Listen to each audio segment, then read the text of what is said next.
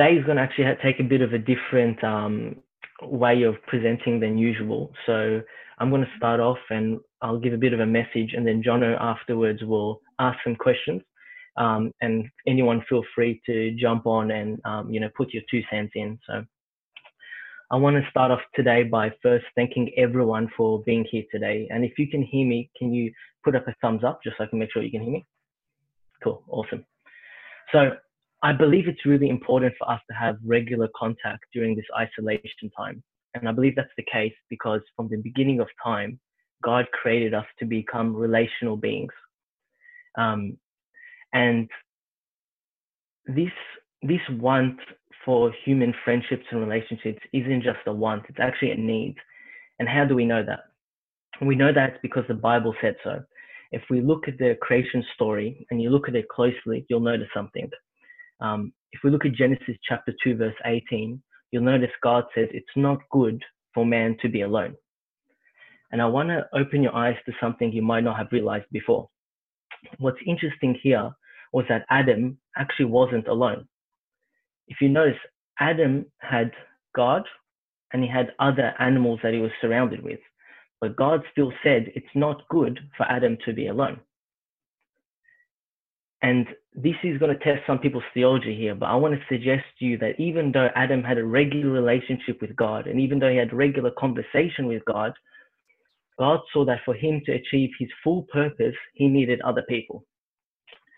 And I'm sure a lot of very religious people will say, Philippians 4 verse 19 goes, God will supply every need of ours according to his riches and glory in Jesus Christ.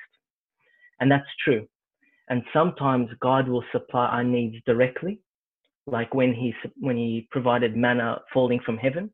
But sometimes God supplies our needs indirectly through other people. This was the case with Adam, when he supplied Adam's needs of relationship through Eve. So my point is that our fellowship together today isn't just influential on our spiritual growth, but it's essential for us to reach our purpose.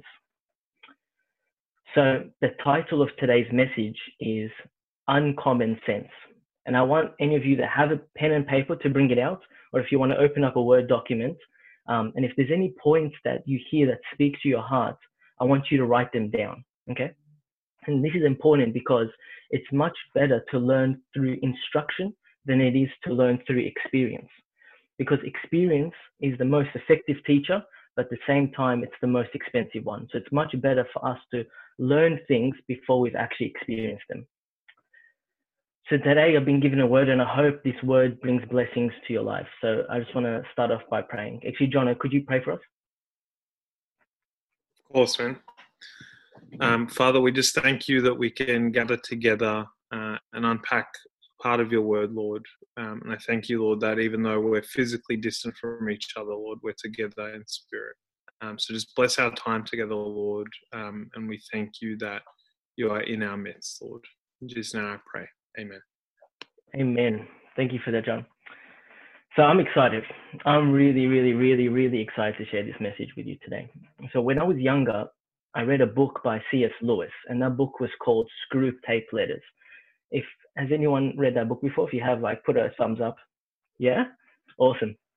So for those of you that haven't read that book, it's a really interesting book. It's about an older, more experienced demon teaching a younger, less experienced demon on how to trick and deceive humans.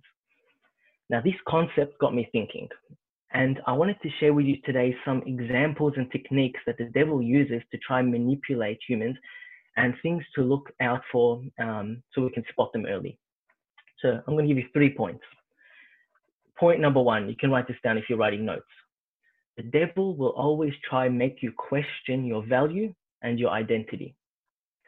Now, this is important because this is the devil's go-to move, and we see it because he even used it on Jesus. And let me show you where. If we look at Matthew chapter 3, verse 17, we see that Jesus gets baptized in the Jordan River, okay? And it says that a dove descends on him, and a voice from heaven says, "This is my son whom I love, and I'm well pleased." Now, just one chapter later, we see Jesus going into the wilderness to be tempted by the devil. And what does the devil say to him? Does anyone remember? He says to him, "If you are the Son of God." Did you catch that? We see Jesus one chapter before being told by God the Father, "You are my son." The next chapter, the devil says to him, "If you are the Son of God." Isn't that interesting? He tries to make him question his identity and who he is. And the devil often does that with us as well. We see this again in the story of Adam and Eve. We get to actually eavesdrop on a conversation in Genesis chapter 1, verse 26, where God says, "Let us create mankind in our image, in our likeness." Then we see the devil trying to test Eve in chapter 3, verse 5. Okay? And what does the devil say to Eve? He says, "For God knows that when you eat from the fruit, your eyes will be opened and you will be like God." Isn't that interesting? We just read a few chapters before that they're already created in God's image. They're already created in God's likeness. And now the devil's trying to deceive them by saying, if you eat of this fruit, you'll become like God, even though they were already like God. But don't get me wrong. I want to make sure that you understand being created in God's likeness isn't being God. And I want to explain this concept of being created in something's likeness. For example, a glove is created in the likeness of a hand. A glove isn't a hand, but it tries to mirror the characteristics of a hand. The same way us as humans, we try to mirror the characteristics of God, which are love, joy, peace, patience. And this is important. And I want you to write this note down, because your mindset is where your mind is set. And if we look at the book of Proverbs, chapter 23, verse 7, which is a book of wisdom literature, it states, "For as a man thinks in his heart, so is he." And people will always tend to behave in a way that's consistent with how they see themselves. So I want to inform some of you and remind others that the person you've been in the past isn't always the person you have to be in the future. That your history doesn't determine your destiny. And what happened in your past doesn't always have to be what happens later. And we see that in the Bible a lot, because Peter will tell you, Jacob will tell you, Abraham will tell you, Gideon will tell you, Moses will tell you, Jeremiah will tell you that there's a you on the inside of you that you haven't even met yet. And God's whole intention is to introduce the old you to the new you. So there's things popping up in the chat. Hey, thanks, Daniel. Okay, this is a really important point. God doesn't always want to just reveal to you more of him. Sometimes he wants to reveal to you more of you. Now, like we said, how we think influences how we act, and how we act influences who we are. And whoever has our ear has our life. This is really important. Whoever has your ear has your life. You cannot live a positive life with negative information. There's a verse in the Bible that says, life and death is in the power of the tongue. I want to give you a practical example. Have you ever had a conversation with someone, and after you're talking to them, you start to feel passionate? Or maybe it's the opposite. After you had a conversation with someone, maybe you walk away feeling negative. Maybe you walk away feeling anxiety. And the reason for that is people can actually transfer their mood to you through their words. And that's really important, that the things that we say and the things that we hear are consequential to the quality of our life. I want to give you a point. The enemy only came to attack Samson when he was weak. So there's a verse in John chapter 10, verse 10, where it says, the enemy comes to steal, to kill, and to destroy. And a lot of people think that's three ways of saying the same thing, but it's not. Because the devil's plan for you isn't always to kill you. The goal of the enemy isn't always to take you out. Sometimes the goal of the enemy is to wear you out. Sometimes this situation you might be in wasn't intended to kill your faith, but did it steal your peace? That last relationship you're in, maybe that didn't end your faith in God, but did it destroy your self-esteem? Did it influence the way you see your value? And that's really important. So that was point one. Point number two, we're going to have 3 points. So does anyone remember what the first point was? The devil will try to make you question your value. and your identity. Point number 2. The devil doesn't come into your life with pitchforks and horns. The devil will come to your life as everything you've always ever wanted. This is really, really important. And I want to open your eyes to some revelations that you might not have realized before. When we look in the book of Genesis, the first book of the Bible, the devil came to trick Eve as a snake. But why? It's because as an animal, he wasn't out of place. They were in a garden, they were in an outside environment, and they were in that garden. The garden was filled with other animals, and that's the point. The enemy showed up in a form where he looked like he belonged. The enemy didn't look out of place. He looked like everybody else. The animals around, so a snake didn't look like out of place. But if he did look out of place, Eve probably wouldn't have engaged in conversation with him. Now, I remember growing up, I used to always imagine the devil as a guy in red with horns, covered in fire. But the devil doesn't come like that. The devil might come into your life like a co-worker that you have a soft spot for while you're married. Or it could be a cousin who encourages you to, partake in, not Christian behaviors. So that's really important. In 1 Corinthians 15 verse 33, it says, do not be deceived. Bad company corrupts good habits. And that's really important. It says, do not be deceived, because it's possible to be negatively influenced and not even know it. Now, I was reading the book of the story of Adam and Eve recently, and I actually came upon a realization that I hadn't ever noticed before. So here it is. Eve engages in conversation with a snake. She touches the fruit. She takes the fruit. She eats a part of it, and she gives it to her husband. Yeah, we all know that. But there's a detail in verse 6 that you might not have noticed. So a lot of people hear the story of Adam and Eve and they just blame Eve. Eve, what are you doing? You wrecked humanity for all of us. But I want you not to miss this point. A lot of people talk about the story and they emphasize the absence of Adam. Where's Adam? His wife's talking to a snake. He's not around. Where's Adam? His wife's eating fruit. He's not around. But if we read the verse carefully, you'll notice something. It says this: when the woman saw that the fruit of the tree was good for food and pleasing to the eye and also desirable for gaining wisdom, she took some and ate it. She also gave it to her husband, and here it is, who was with her, and he ate it. Oppa. Did you catch that?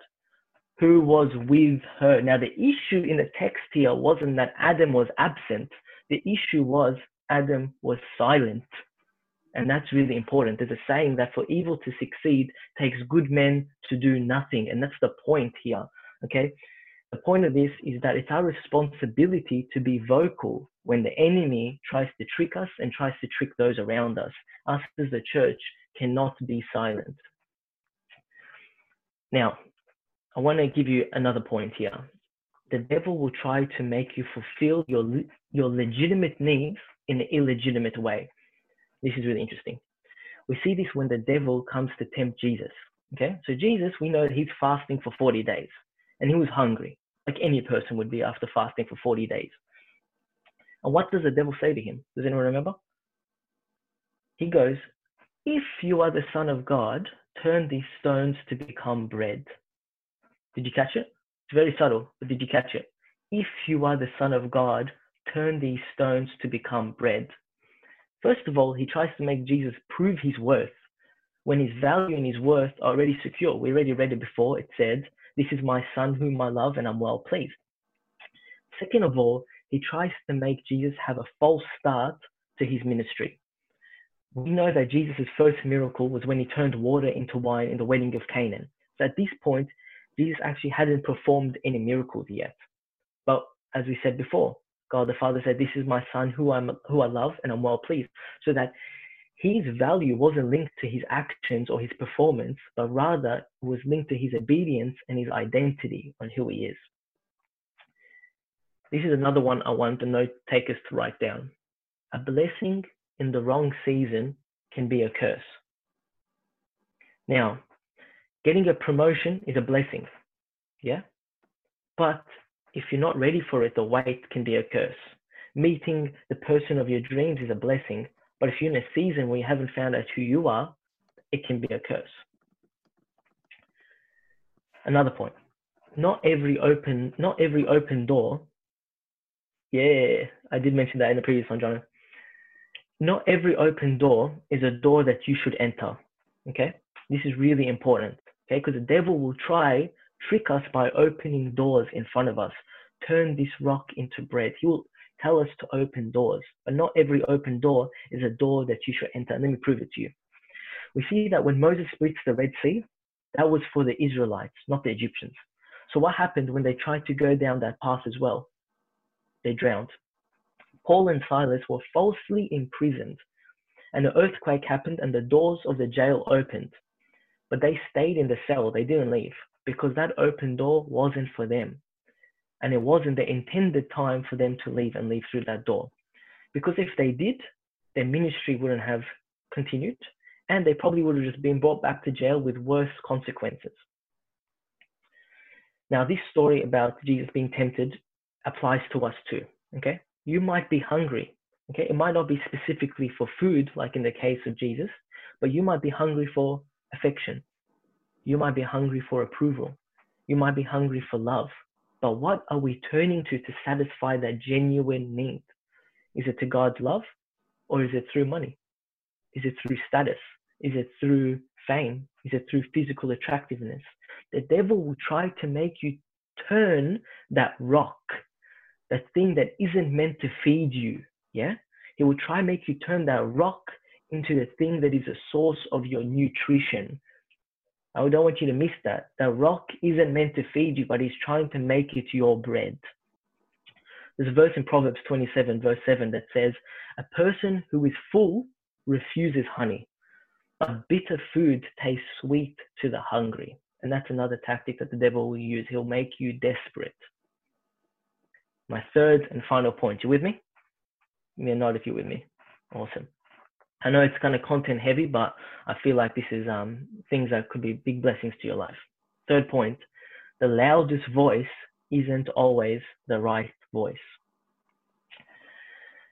I want to share with you a concept called the principle of perspective. Okay, and this concept suggests that where you sit determines what you can see, and what you see determines what you will do. Okay, we can see to the corner, but God will see around the corner. We can see to the hill, but God will see over the hill. We can see today, but God will see tomorrow. You might feel like you're hanging on the cross on Friday, but God can see the resurrection on Sunday, and that is so important.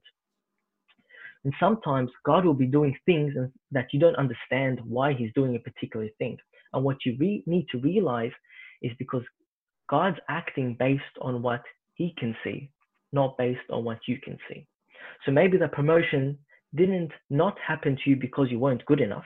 Maybe that promotion didn't happen because God could see 6 months down the track, the whole department would be phased out.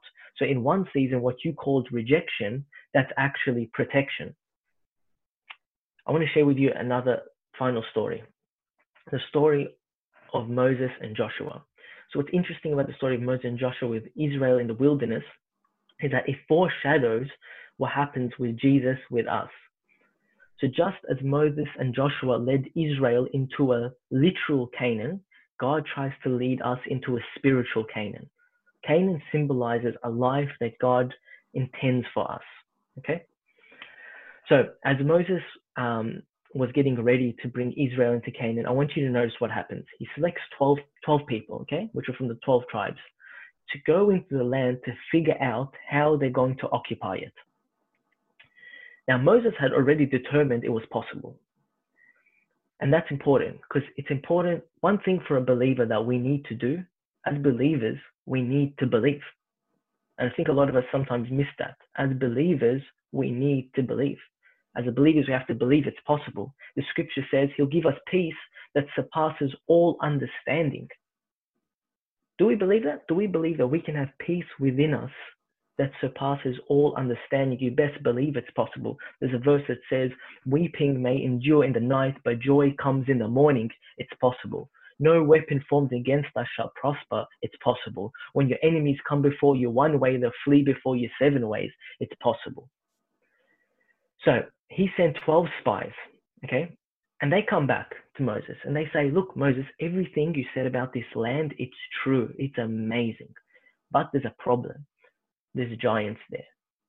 And this is important because sometimes for us to reach our blessings, we need to overcome some giants in our past. And they said, Moses, we were like grasshoppers in their sight and in our sight also. But here's my question. How did they know that they were like grasshoppers in their sight? Did they ask them? Did they even see them?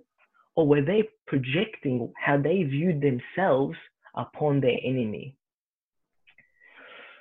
So here it is. The 12 went out to spy upon the land. They came back and they told the millions of people that 10 of them said that we can't do it. 2 of them, one called Joshua and one called Caleb, said, let's go at once. We should do it right now. Do we have any Joshua and Caleb in this Zoom chat today? Do we have any anointed optimists, people that refuse to allow their belief system about what people have told them to persuade them to go into stagnation? So when you have the Joshua and Caleb attitude, you don't let people tell you what you can't do just because they believe it can't happen to them. Israel, the millions of people allowed the perspective of 10 to inform their belief system. Emotionally, they got filled with fear and they engaged in fearful behavior that they didn't even try. And what was interesting here was that it was a fixed fight. They were guaranteed to win if they had just tried. So this is my final points, and then we'll kind of do a little bit of discussion with me and Jono here. The enemy will intimidate you to try not even try for the blessings that God's got prepared for you. There's a saying that God's preparing you for what he already has prepared for you. All of Israel allowed the 10 to influence their belief system. So sometimes following the majority isn't always right. Just because everyone else is thinking that way doesn't mean us as believers should be thinking that way. And that's what they did. They valued the voice of the 10 the same way they value the voice of the 2. And that can happen with us. Sometimes we take God's words, people's opinion, talk show hosts, TV channels, social media, and we value them all the same way. We take God's word just as another source of information for our life, and it stops becoming the belief system that rules over every other belief system. So I want to end by saying this. When the church is silent, the devil is screaming, and he's always screaming a lie. And sometimes whoever is heard the most is believed the most. So us as believers, we need to make sure that we don't fall into that trap. So we'll have a bit of a discussion with John, and I want people to chime in and, put in their 2 cents if they're happy to be on YouTube. Awesome. Thanks, Andrew. That was really good. God bless you, man. God bless you. I guess the thing, just going with the last theme that you were talking through, I see a lot of it in where we're at the moment, which is the 10 spies went into Canaan and they naturally felt fear. Like these were people who for the last 40 years were wandering the desert. All of them hadn't seen what God had done in Egypt. So for them, their experience of God, a lot of it was hearing stories from their parents. And these were not warriors. These weren't, this wasn't a highly developed civilized society of warriors and chariots and swords. And they went into Canaan and they saw these big, tall walls and these big, strong men and well-developed weaponry. And their natural response, which I can empathize with, is fear. And I guess what Caleb and Joshua saw instead was God's promise over and above the fear that they felt. So I guess my question for you, like in this current environment, is how do we, trying to live faithfully as followers of Jesus, how do we deal with our own fear? Wow. I love that question, John. Thank you. I think this is where God does his best work. Okay. And I want to give you a few examples of that. We just had Easter recently. And when Jesus went to pick an animal to ride into Jerusalem, do you remember what he picked? A donkey. Sorry, I had myself on mute. Oh, good. Yeah, he picked a donkey. And you would think that a king would ride in on a horse. Yeah. But what was interesting is he picked a donkey, and not just any donkey. If you read the passage, you'll notice that it was a donkey that had never been ridden before. Yeah. And what's the importance for that? It means this donkey wasn't broken in. It wasn't tamed. It wasn't the well-groomed, animal that you would expect. It was an untamed animal. And God will often use people that don't necessarily have to have everything together in their life to do his purpose. And another thing that's really important, and I feel like that what the enemy will do in this time, he will try and make us forget the blessings. Yeah. And we see that constantly throughout the Bible. We see the Israelites, yeah. Just a few chapters before, there were slaves. Yeah. There were slaves in Egypt. And then when they're in the wilderness, and the wilderness represents a time of uncertainty, when they were in the wilderness, so quickly did they forget how bad their slavery was. So quickly did they forget how all their blessings, they're like, let's go back to Egypt. It's better to become slaves. And I think in times of uncertainty, it's really important for us to refocus and realize all the blessings that God is actually doing in our lives. And what do you say, like, as though in that time of fear, you're looking to God's promises, to God's blessings? Are there any in particular that you look to as we're sort of heading into this? We've been here for a fair amount of time now, but we're seeing across the world a lot of people dying, society changing in profound ways, people out of jobs, the economy sort of rapidly spiraling downwards. In circumstances like that, how do you look beyond the circumstances and see God's promises? Like what do you sort of look to? I don't know. Yeah. I think times of testing aren't always bad. Yeah. There's a saying that says you don't go to the next level, you grow to the next level. And that's really important as well. I think what's really important in this time is for us to stay positive. Yeah. The person that has your ear has your life. And it's really important for us to always remember the blessings that God's given us, even in this time of the coronavirus. Like, look at us here. We're spending time in fellowship together, even though all of this is happening on the outside world. What would you say, John? What would you say? Yeah, 100%. I think even in this season, there are a lot of blessings, definitely. And I think the deeper, so like looking at that story of Caleb and Joshua heading in,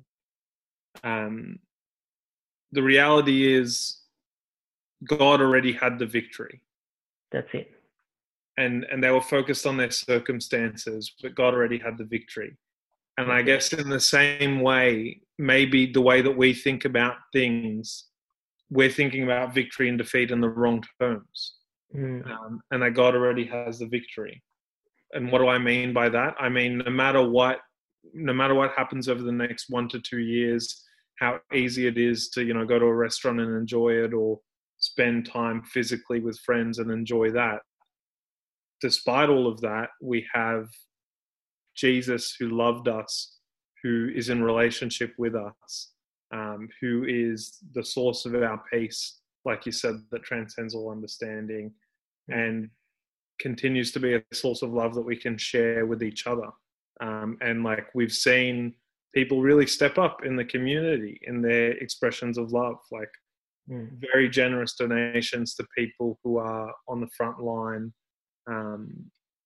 and in a lot of ways bringing out the best of humanity.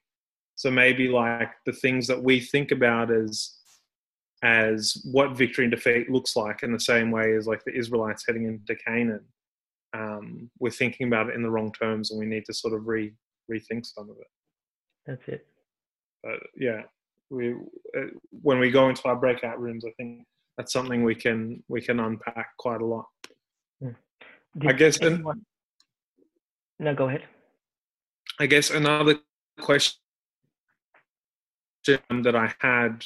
So you're talking about how there are times in our lives where this opportunity or this change happens. This opportunity presents itself. This change happens.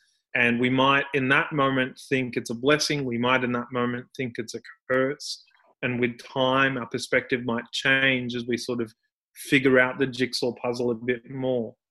And I guess specifically talking about times where you think something's a blessing, but later you realize actually this was a curse. Yeah. My question is, can you think of any early warning signs to that? Is there a way that we can prevent that? Do you have any examples in your own life? Yeah, definitely. I'll flip it. There's been times in my life, and I've shared this with some people before, where things seemed like a curse in one season, but were actually a massive blessing in another one. And I remember when I just finished year 12 and I was applying for jobs. And I remember bringing in my resume, and I remember dropping it in at every single shop in every single shopping center. I remember dropping it at Macca's, in Gloria Jeans, in Nonny B. I remember that one very clearly. And I remember not a single one of them would accept me or even give me a call back. And I was mind blown. I was like, when Macca's doesn't give you a job, that's it. Just like, go home, bro. Just get on Job Seeker.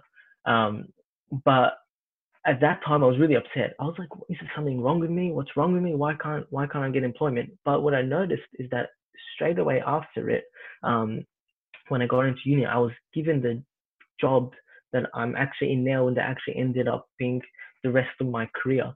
And if I had taken one of those jobs, I probably, knowing my personality, wouldn't have quit it, because I'm the kind of person that wouldn't want to quickly quit a job after being in it for 1 month. So, you know what? At that time, I was upset that I wasn't given the opportunity, but I realized that God was actually protecting me in the long term. So, yeah. That's awesome. And I think it is so important to praise. And it's so important to praise in times where things haven't been resolved yet or are still resolving. There's an example in the Bible of a parable, and it wasn't a parable, it's an actual story where Jesus heals these bunch of lepers, yeah? And he tells them, go to the priest to get healing. And it says, as they're walking to the priest, they get healed. So sometimes it's the process of walking on that journey that we need to actually go on that journey to receive the blessing.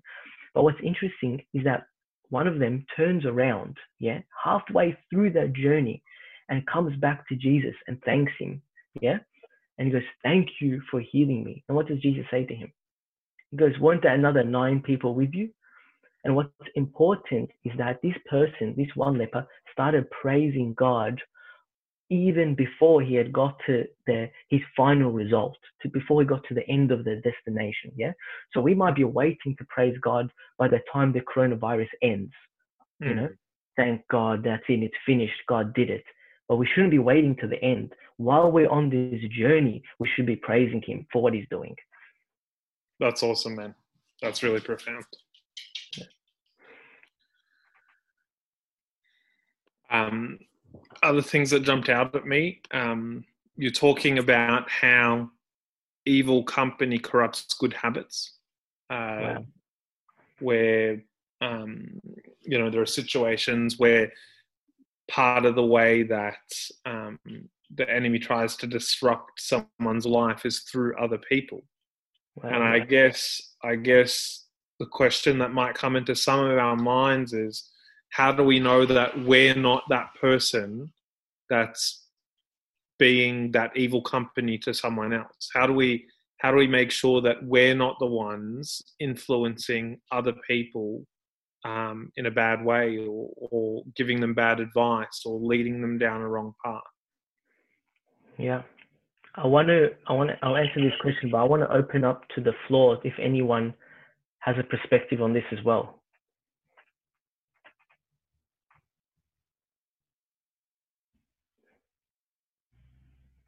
Okay, maybe not. It's really important that when we're giving advice, that we are first listening to what God is saying. When we look at Job, when he was in his really difficult times, yeah, Job's friends, first of all, sat with him, and they spent the first couple of days and they didn't say anything, yeah, and they sat there and they listened. And it's important when our friends are going through difficult times, are we letting them talk? Are we letting them finish talking? Are we hearing their actual problem, or are we just throwing them solutions? Because sometimes our role isn't just to solve people's problems. Yeah, sometimes they just need fellowship, and fellowship is healing in itself. Just being with people. And there's another verse that says, "In the magnitude of you're helping out with this one. Magnitude of believers comes wisdom," or like. I don't know the verse. In a multitude of counselors, there is safety. Yes. If you repeat that again, Chad, because in a multitude of counselors, there is safety. Yes, in a multitude of counselors, there's safety. And that's really important, that we are,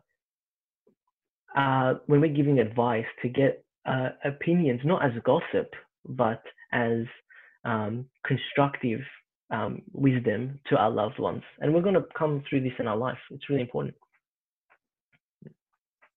Yeah, 100%. Do you think that there's times where someone who can be generally, walking down the right path, genuinely trying to do the best that they can be sort of used in a negative way in someone else's life? And what are the ways that you can try and sort of prevent that, or the early warning signs of that happening? That's a really good point. I think it takes constant self-reflection as well. That's really important. I feel like our truths will be our truth, but we need to realize, are our truth God's truth? Are our truth the actual truth?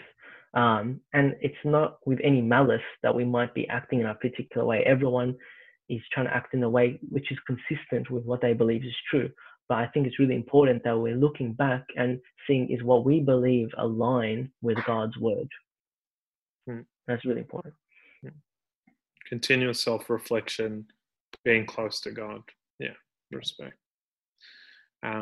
Another really interesting sort of theme that you raised up is often temptation doesn't just consist in like doing something evil.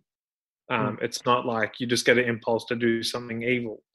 The impulse is often you have a legitimate need, a real human need, and there's a way to satisfy it that sort of falls short of what God's will and ways for that specific need would be.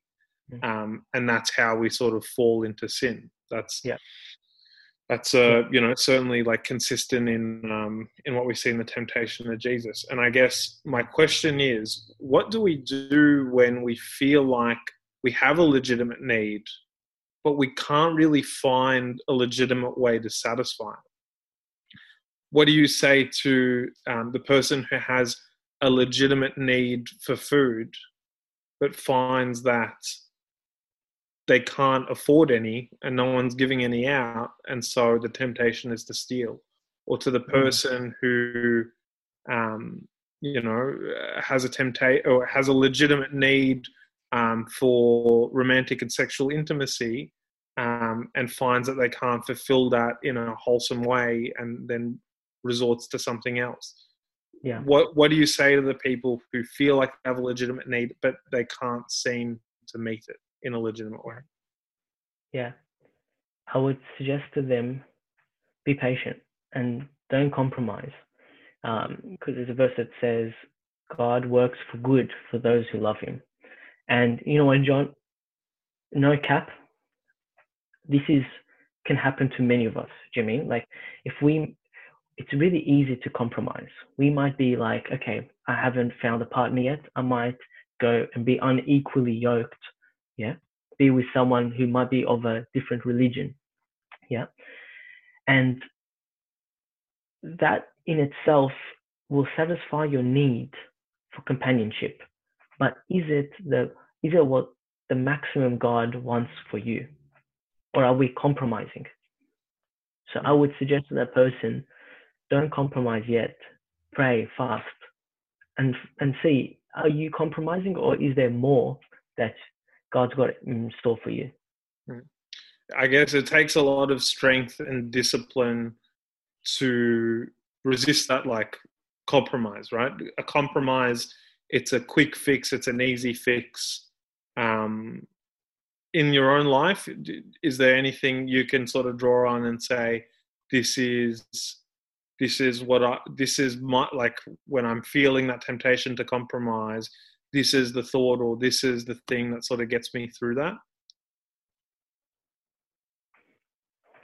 Wow, good question.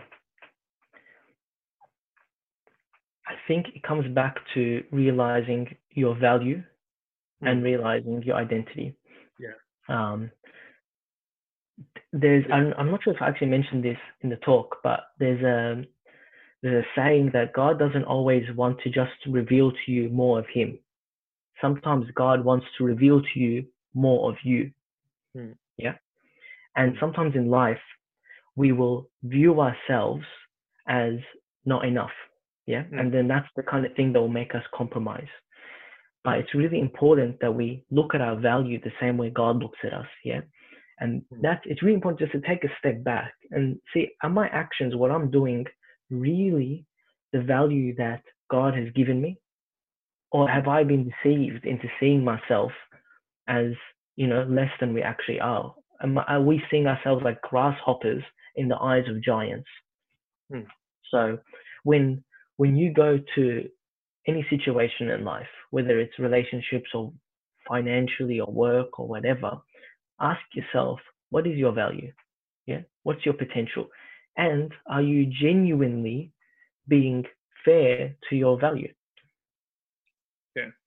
I guess a really practical way of thinking about that is to ask yourself in that moment, am I, or do I want to be the sort of person who does X? Do I want to be the sort of person who gossips about their friends behind their back? When you ask yourself that question, and it'll help you in the moment say, well, no, I don't want to be that sort of person, so I'm not going to do it. Yeah. Am I that person? Do I want to be that person? Yeah. Yeah. I think that's again, really profound, man. Thanks, Jonathan.